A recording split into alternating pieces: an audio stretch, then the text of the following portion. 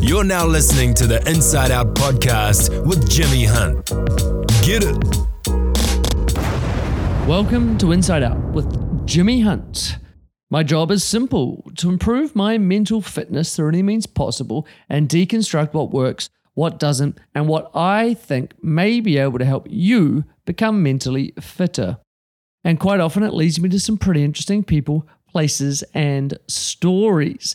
Today I want to tell you some stories about benchmarking your mental fitness progress and why it's so important. And with me today to tell those stories is my lovely wife, Libby Grace. Hi, Libby. Hi, Jimmy Hunt. So nice of you to come into our room. Thanks for inviting me. When I went home to New Zealand last year, I put on 8 kilograms in 6 months. Wasn't my fault though. I blame my mother. It is my mother's fault because she loves me too much and she loves me with baking. Not cooking so much, baking. Lemon slice, my favorite. Chocolate chip cookies, yep. Brownies, yep. Peanut butter cookies, yep. Rocky Road. Rocky Road. How can I forget Rocky Road? That's your bit. That's your my most favorite. That she makes the most amazing Rocky Road. Yeah. One day I told her to not bake me anything, and that lasted about 4 or 5 days before she baked a tray of something, and then I left it. I had self-control for like 3 days before she came up to me and went, "How come I need to get rid of that Rocky Road in the fridge. It's taking up the space. Can you start eating it?" I was like, "I literally told you a week ago that I couldn't." But yes, I will, and I ate it all. She needed fridge space, baby. Oh yeah, the self-control of the fridge needed. Exactly. But here's the thing: I didn't really notice putting on that 8 kilograms. Like it just sort of turned up. When I got back to Mexico, I became reasonably conscious of that 8 kilograms because I walk around here all day, every day, shirtless. I had to kind of look at myself, pass a mirror and go, "Ooh, a bit bigger than I used to be." And you weren't tan either. Yeah, and So I'd spent winter. Yeah, white skin looks worse with the extra pounds put on. And so I decided I was going to lose those 8 kilograms. And it took me about 3 months. Down 10 kilograms now since when I got back. Which is actually quite a lot of weight. You're just basically bones now. Yeah. And a beard. Don't have much. I got beard, bones, and a little bit of a tummy left. But I'm not changing my diet, so... Oh my God, no, I couldn't possibly do that. No. No, I will not. But here's the thing is that it took me 3 months to lose those 8 kilograms because I was noticing it all the time, right? I noticed it because I was conscious of it, and I was conscious about it because I was measuring it. I have a smart scale, and that scale does all sorts of smart, clever things, tracks a whole bunch of body measurements, and it puts it into an app, and then that app tracks those measurements over time, basically on a scale. And I can visually see how I'm trending, and I'm motivated to keep it trending in a certain way. I also, not with a lot of motivation, but I'm also kind of trying to get fitter cardiovascularly. And so in order to measure that, I do a beep test. And people may remember back to school or whatever where beep tests were the devil. But basically, if you don't know what a beep test is, it's a 20-meter run, but you have to do it to the beep. And the first beep takes 10 seconds. So it's actually quite it's a walk to get to the other end. And then it beeps and you go back the other way. And then the beeps get subsequently smaller. So you have to get faster and faster and faster and faster and faster until you fall over and almost die from lack of oxygen. And whatever level you almost die at, that's your VO2 max level, and that's how fit you are. And so, I do that periodically. And I can track if I'm getting fitter or less fit depending on the results of that test. But your mental fitness journey is a very interesting one because it's kind of abstract, subjective, but most of all, it is usually not measured. I mean, how far have I come in the last 10 years in regards to my mental fitness? Who knows? A really, really long way. I think it's a long way, right? Yeah. Like I think I've come a long way. I think I've come a lot is my answer. Yeah. But it's really not quantifiable in any way. Objectively. Yeah. Scientifically, no. Yeah. Right? Like, there's some subjective measures that we can put in there. Mm-hmm. In my mental fitness continuum, I divide up the 5 categories, the 0 to 20, 20 to 40, so on. And I've given them sort of emotions or states from severe discomfort to the okay neutral state to the growth state and then contentment. And so, 10 years ago, and these emotions are not daily emotions. These are averaged over like a month. And so, my months 10 years ago a lot of them were in discomfort. Some of them were okay. Some of them dropped back down into severe discomfort, but mostly they kind of stayed around discomfort. And then over the last 10 years, now I've got to a place like my months are pretty content with a bunch of growth thrown in there as well. And so I can sort of see an improvement in that time when I average out my months, if I try and look back on it. One of the other ways that I can benchmark sort of my progress is through reactions and reactions to events. And a good example is literal car crashes. Sort of 12, 15 years ago, I had a car crash. Ruined my day, ruined my week, ruined my month. Still thinking about it months later, like just really fucked with me. And the day I was delivering my last book, this woman hit me in the car and I was like, oh, that's okay. Don't worry about it. You're all good. We'll fix it. Get it sorted. No drama. And so 2 similar-ish events had vastly different reactions. And if I sort of check in on more of those things, or even it takes me less time to process events than it used to. Would you agree on that, Libby? Yeah, it does. You used to hang on to a bad moment. A bad moment for you would stretch into, in my experience, several days, potentially longer, depending on what the moment was. But yeah, recently. We can get it down to several hours maybe. Yeah, like even the biggest ones. Like, I mean, when there's really gnarly stuff going on for you, it might last for a day and maybe hang over to the next day, but that's very, very rare, whereas it used to be the norm for you. So now, yeah, you process the big, heavy emotions quite rapidly. Faster. Yeah. So definitely progress. For sure. But again, pretty sort of arbitrary benchmarking there. Like we're just sort of, okay, kind of get it. We're seeing progress, but I really do have to have the conscious choice of checking in on that progress because it's not really a thing that sort of shows itself all that often. Both the examples of sort of the car crashes and the processing, they do require a certain amount of self-awareness.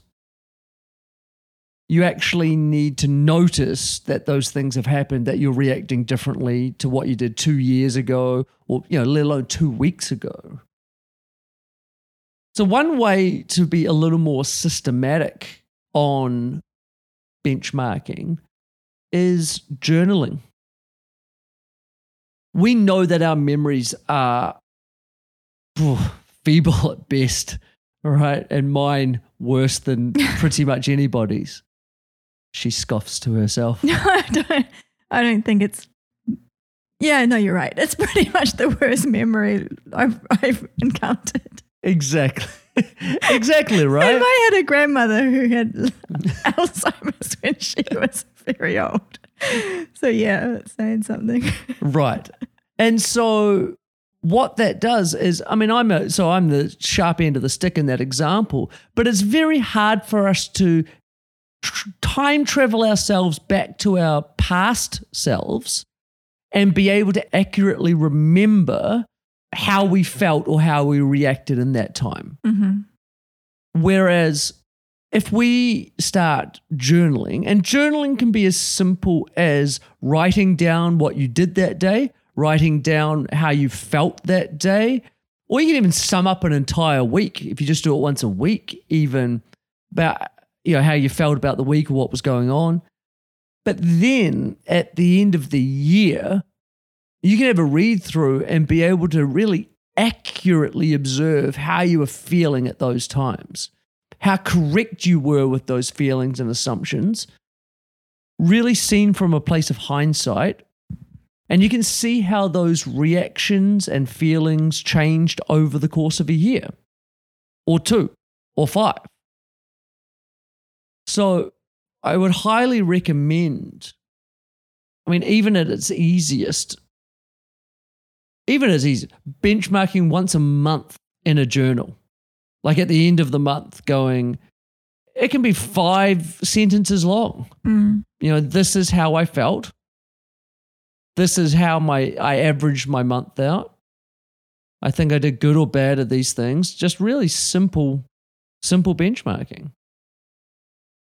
And the people that do benchmarking the best in our current climate is actually companies. There's a lot of companies who are looking at benchmarking the well-being of their employees.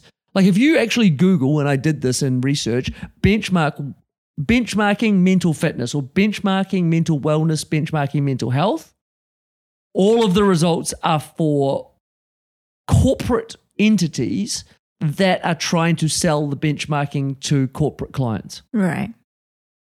As a product. Great. Like you can't actually just buy it as a individual. Yeah. These are companies that are just selling it to other companies, business to business. And companies are now seeing that it is really profitable for them to benchmark the wellness of their employees to see how they're trending as an organization. Mm-hmm. Because if they wait for arbitrary stories or feedback or whatever, it can be 2 years of a massive slide and now the culture in their company is all fucked up and they've lost a bunch of money because of it. So they want to be able to track that in real-ish time. I feel like as well there's a lot of investment in more recent years into the wellness of the human resource.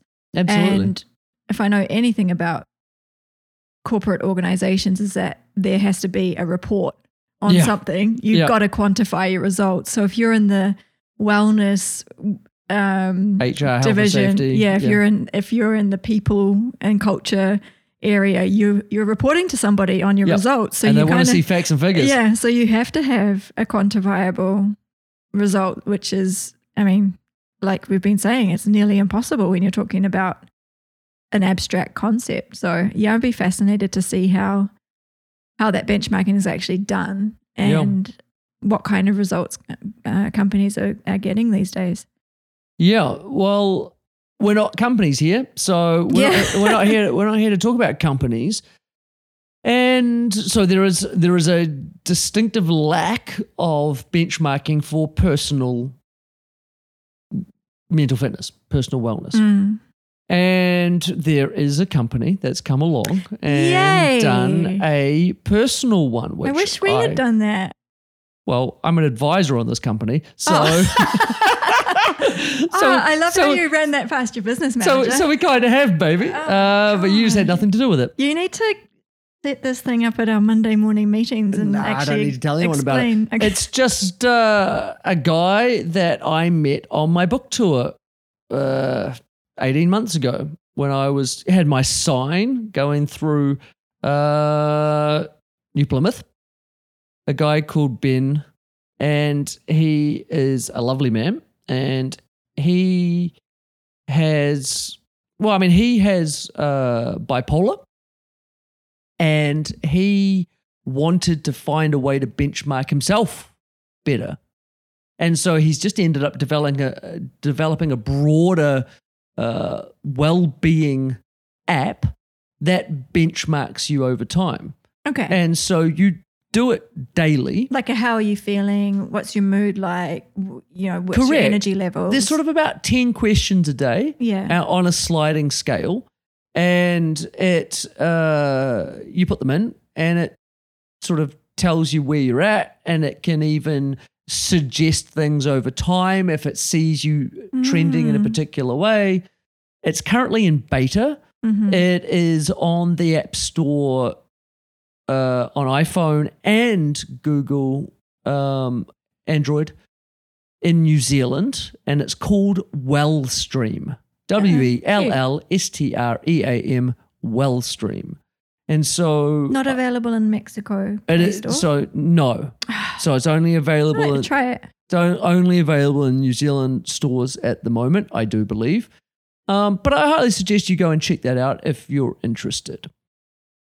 We need more of this. We need Ben's to do really well, but we also need more of these around the world. Hopefully this becomes something that he can put. And one of the things I'm suggesting for him is to sell this to corporates as well. Great idea. In order to fund development. Like him and I, he got funding, which is how he made it, which is really good. Got grants for it, but as him and I are in the same sort of mold, we'd like everyone just to have this for free. Yeah. Oh my God, you guys. But shit's got to get paid for.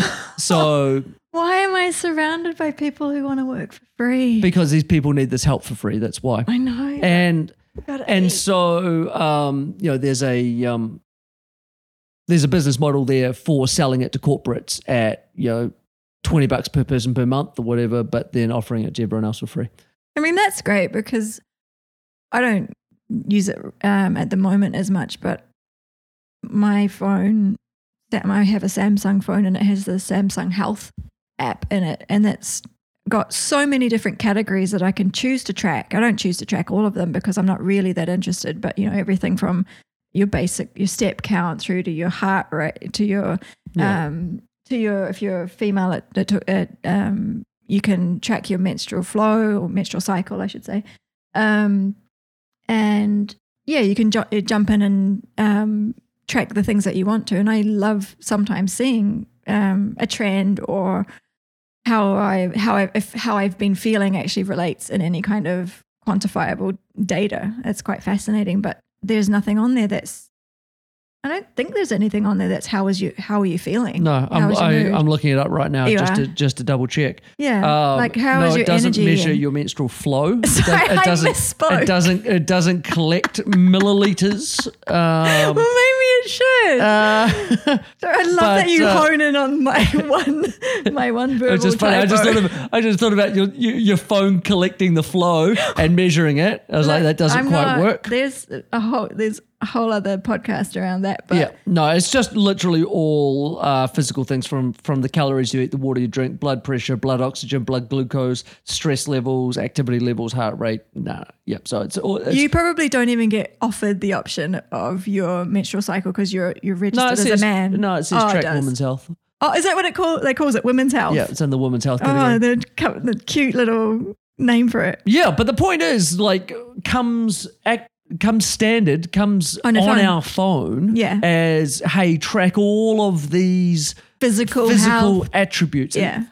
Down to the blood glucose, all the things, right? Whereas, hey, track your moods. No. Yeah, interesting. And so whether you want to get the Wellstream app or whether you want to buy a whole system for your business or whatever, and Maybe you can find another one. I can't seem to find one. But in my searching, I actually came across a woman. Turns out she lives in Wellington. And she is a clinical psychologist. Her name is Karen Nimmo. And she's just done a pretty simple self-test. And because we're all useful individuals here, good self-starters, go-getters, this is one that you kind of have to do yourself. No fancy apps. Basically write it down on the piece of paper. And I will put a link to this in the show notes. But this is Karen Nimmo's self-test. And she's basically divided the activities of the mind into mood, emotions, and thoughts. And so this is not a yes-no test because the mind does not and should not function in black and white. But basically, you need to give yourself a rating of 1 to 3 for each of the statements. 1 is excellent, thumbs up, yay. 2 is average, and 3 is could do better. And so the first one, and so this is something that we could do daily if we need to, but we probably don't. Weekly would probably be good, probably be great. Monthly would be good. Yearly would do fuck all. Right, your mood. So basically everyone has ups and downs, days where they feel sad or frustrated compared to content and relaxed. But an optimistic, stable outlook has a significant positive spin-off for your mental health. So the question is, my moods are stable within reason. I generally feel good about my life and approach most days with optimism. So for me, I'm a 1. I'm excellent on those right now. My moods are stable within reason has a lot to do with my episode and my chapter in my book around what I call mental fitness elasticity. And when we have low mental fitness, we have very high elasticity. Our moods are not stable. They're up and down all over the place. If you're in the middle, they're sort of mildly bouncy. When you're up the top, you're far more inflexible with your moods. They're just small bounces up and down. So 1, 2, or 3 on your mood. On your emotions. Basically, we all have worries and problems that trigger reactions, and the important thing is to be able to manage them. So, the question, I express both positive and negative emotion in healthy ways. And I manage my feelings without letting them erode my relationships, work, and other activities. And in brackets, my family, boss, workmates, and friends would agree. Key. This is key. Key, right? And so, it's good here that she's put, I express both my positive and negative emotions in a healthy way. Mm-hmm. We're not telling you have to be happy 24/7. Exactly. Like you can have negative emotions, but there's just a real difference in having negative emotions and processing them in a healthy way compared to being a fucking dick about them and letting them run rampant and cause pain and anger. Mm-hmm. He doesn't listen to this podcast. Won't mind me talking about him. It's our friend Jesse. Oh, hey, Jesse. We'll be in the office soon. We share an office with Jesse here in Puerto. I also coach Jesse in tennis. Jesse has a stressful job. Jesse can get quite angry about his stressful job. Jesse likes to come to tennis and smack the shit out of the balls. I love it. And so on those days, I don't even bother coaching him. Yeah. Right? I just give him short balls that he can just absolutely tee off on and smack the shit out of them. Jesse is processing his negative emotions in a healthy way. I want to give a shout out to Jesse because he clearly does have a very high stress job, but in the office, he doesn't, when he's having a busy, tough day because he's just very quiet. Yeah. But he doesn't he doesn't express outwardly any anger or any emotion that some people might. So he expresses his negative emotions in a healthy way. He goes and smashes a tennis ball. I love that. Yeah, he goes for long walks with his dog. Yeah. He has a bunch of coping mechanisms for his high stress environment. And so when he's sitting here, he might be, like I'm at least average, but probably might even be excellent, even though I've had a stressful month because I am able to manage them. Yeah. And you're like, fucking yay me for being under pressure, but still being able to manage those emotions. And in the parentheses, his workmates, that's us, and his friends, that's us. And his boss at tennis, that's you. I'm his boss at tennis, that we would agree. Yeah. We would agree. So that's good. Then number 3 is your thoughts, right? Overthinking and distraction are hugely common in busy lifestyles and can erode performance and peace of mind, as well as eat away at relationships. So the question is, my thinking is mainly clear and decisive. I am able to focus and be fully present for whatever I'm doing and whoever I'm with. And I can think flexibly when the situation requires it. And I like this. My thinking is mainly clear and decisive. Because we don't need to judge ourselves on like the smallest little bits. We're looking more generalized, and especially if this is over a week, right? So this week, my thinking was mainly clear and decisive. I'm able to focus and be fully present on whatever I'm doing. I haven't been distracted and overthinking. Yeah, okay, cool. And my thinking has been, flexible when the situation requires it. Cool. 1, excellent, great. Maybe 2, maybe 3. We need to see, right? Number 4, my stress levels.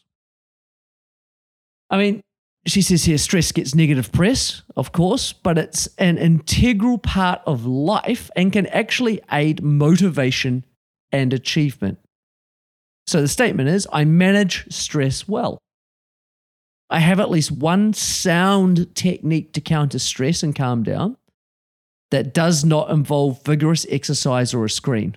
That's her parenthesis on this. Interesting. And I consistently remember to use it.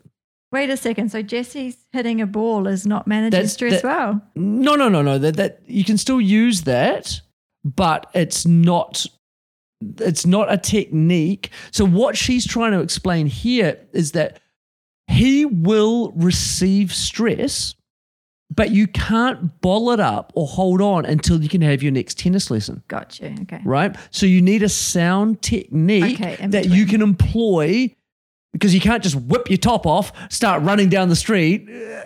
Like, I need to go for a run. That's my stress relief. I understand. So you need more than one technique, whether it's a breathing technique, whether it's a meditation technique, whatever, stress ball technique. Drinking water, like whatever it is, you need to have grounding, one of those that you can do. Or, even just maybe it's a song and you put your headphones on for 5 minutes, where you can do that anywhere. And then I consistently remember to use it. Yeah. Because obviously these tools are useless unless we're actually employing them in our well-being. And so, again, Jesse's a really good example of, he's a man that is under stress, but that stress is producing good work. It's advancing his career to a point, blah, blah, blah. But is he managing his stress well? And he'd be a good example to ask this question to. And I think he'd probably say average. He's doing average. He could definitely do better in managing his stress. Yeah. Well, could do better is actually a 3. Yeah. So maybe he's actually a 3 in this one. Or between a 2 and a 3 maybe. Yeah, between a 2 and a 3. But he's aware of it, which I like. Yeah, but these questions make you aware of it, which is the whole point of the benchmarking of this episode. Yeah, I know, but what I'm saying is that as a person, he is already aware. So this would definitely help him put it into a quantifiable data and go, oh, that's where I am. And the man likes a spreadsheet. He loves a spreadsheet. So this would actually be quite good for him. Jesse, guess what I've got for you to do this week? Number 5, your people. Our relationships hugely influence our day-to-day levels of happiness and distress. So the statement is, I feel positive about my key relationships. Partners, children, parents, close friends. I spend more time with people who enhance my life than those who detract. And I do what I can to make my key relationships rich and rewarding. Good callback there to the podcast episode that I did on the 5 people closest to you. Mm-hmm. Right? Asking the questions, are we spending more time with people who are enhancing it rather than detracting from it? Mm-hmm. So, for example, a job can be a real fucker in that, because you might be spending 8 waking hours a day with people that are detracting from your well-being. Mm.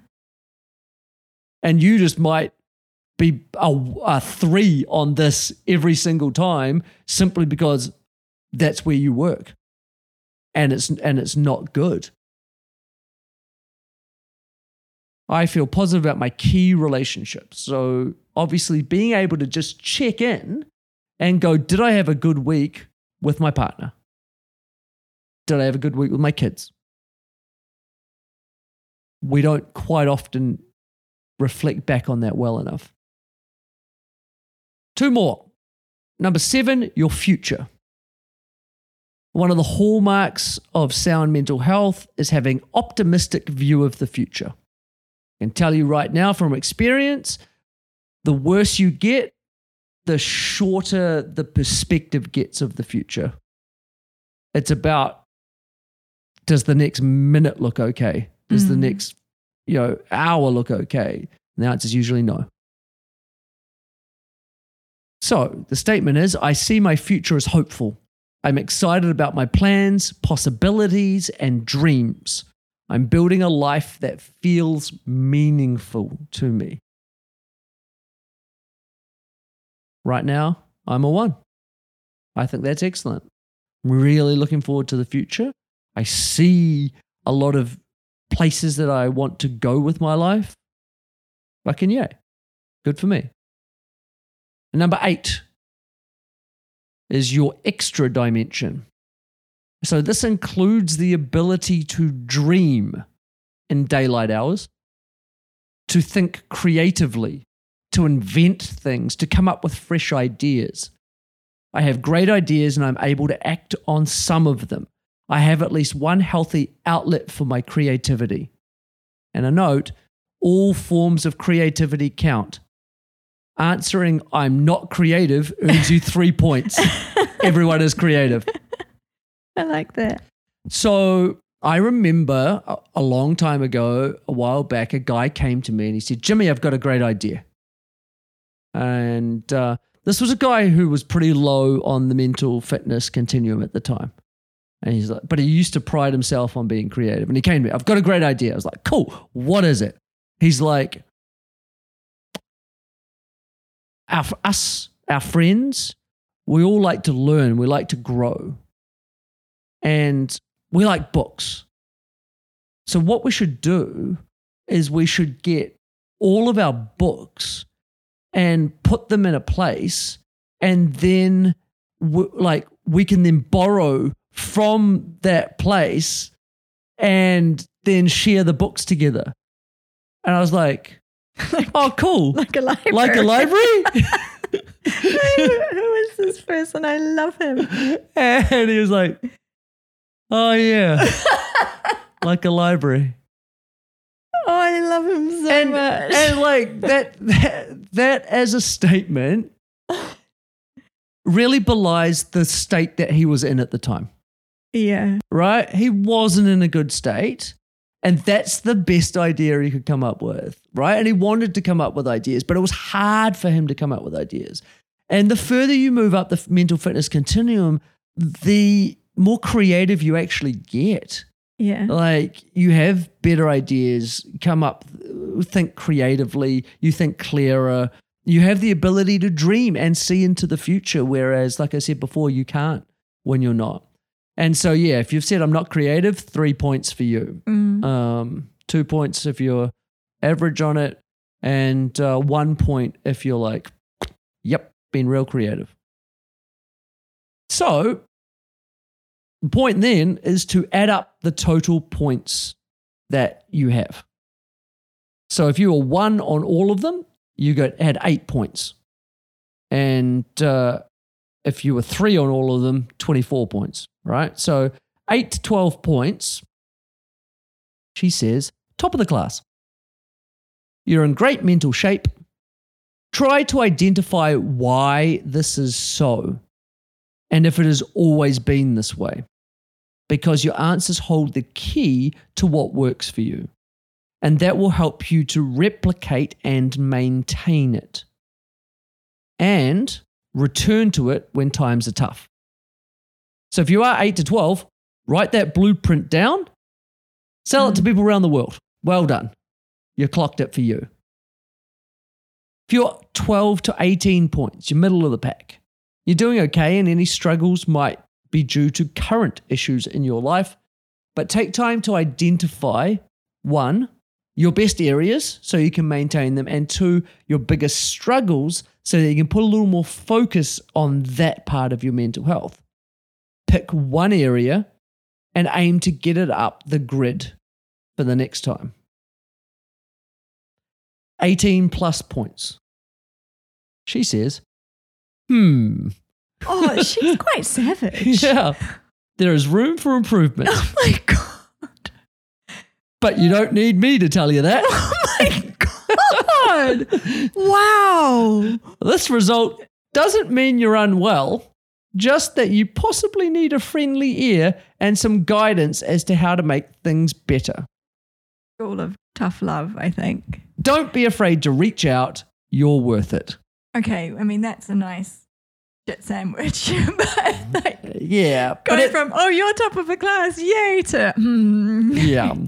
Yeah, exactly. rough. So, and that's just it. Like if you're answering 2s and 3s and you're in that 18 plus points, it's hopefully a nice, gentle wake-up call for you to go, right, where can I improve? where can I improve? What can I do? Maybe I do need to ask for help. Maybe I do need to engage with someone or something, or maybe I can figure this out myself. And hey, spend a week or 2 weeks or 3 weeks trying to figure it out yourself. Well, As long as you're measuring the following week. I think, okay, so this is what it came to me right at the beginning is I have a question for Karen. I love this survey that she's created. I think it asks some really good questions in a good way. But if you are in the 18 plus, you're clearly not in a good space. Yeah. To think clearly, to think objectively, to think outside of the little world that you're in right now. So what else does she suggest apart from go away and think about it? Because that, to me, somebody who's an 18 plus is probably someone that ruminates on the bad stuff, probably somebody that doesn't have the capacity to think objectively about why they are where they are. So my question is, instead of off you go, you've got this data now, go and fix yourself, or go and think about what's wrong, or think about what you can fix. What else do you do with that? Yeah, well, I mean, she's not trying to solve everyone's problems in one benchmark thing. Like, this is the whole point. Like, benchmarking solves 0 of your problems. It just shows you where you're at. Exactly. It just shows you where you're at. And when we talked earlier about self-awareness, that's one of the biggest problems is people don't objectively see where they're at. But it's only when you step on the scale, when you wrap that tape measure around you, or when you fill out a quiz like this, that you actually get an objective, measured result. And so hopefully, if you are in like the 22 to 24 point range or the 18 plus range, you're like, yep. Maybe even you're like, yep, knew that was going to be the case. Yeah. Well, maybe now just by doing that, you've seen, well, shit, maybe I should actually go and ask someone. Like if you're at the 24, like you're probably not in a place to be able to help yourself. No. So please reach out. Anybody, reach out to me, reach out to Karen, reach out to a professional anywhere near you to be able to help you answer better in that score. And if you're like at 18 points or 19 points or, somewhere in the 12 to 18 range, maybe you're in a state where you can go, right, I'm actually going to try for a couple of weeks to be able to put some things in place on my own accord and see if I can improve my scores. And so for the next couple of weeks, every Sunday you do the test and you're like, 17 points this week. Well, it's better than the 19 last week. Maybe I'm going in the right direction. Then the following week, back to 19 points. Then the following week, still 19 points. Because you've measured that, you're like, well, okay, maybe this isn't working by myself. Maybe I need to find an external source to be able to help me. But maybe it goes 19, 18, 17, 16, 15, 14, 13, 12 over the course of 10 weeks. And you've seen yourself steadily improve. Like, fucking what a beautiful thing that you've done for yourself. You've been able to make yourself mentally fitter, but you've also been able to track your progress and actually understand that, because in order to do that, you've had to go and change external parts of your life. You've had to employ some other habits, whether it was getting up earlier, drinking more water, starting to meditate, going and seeing a psychiatrist, counselor, whatever. Like you've had to do those external things in order to see these change. The change just didn't magically happen. And so but let's say you started drinking more water and going for a walk on the beach every morning. That's it. Nothing more than that. Like at the end of the week, you're like, I don't know if I feel any better. But then you measure it and you're like, I went from 19 to 17. Oh, okay. I must have done something. Well, I'll do it again this week. And then you're like, well, now I'm still at 17. Then the week after, still at 17. Okay, so the water and the walking on the beach got me 2 points. Well, now I need something else to get me 2 more points. I better try something else. And so that's the whole point of this episode. That's the whole point of benchmarking. If we benchmark our mental fitness just like we would benchmark our physical fitness or our weight or even in a business, our productivity, our efficiency, if we do that, then we get to start to see the results and we can attribute those results to the changes that we've tried to make rather than trying to guess whether something was good or bad. Answer your question? Nailed it. Cool. That's the end of this episode. Start benchmarking your mental fitness, ladies and gentlemen, in some way, shape, or form.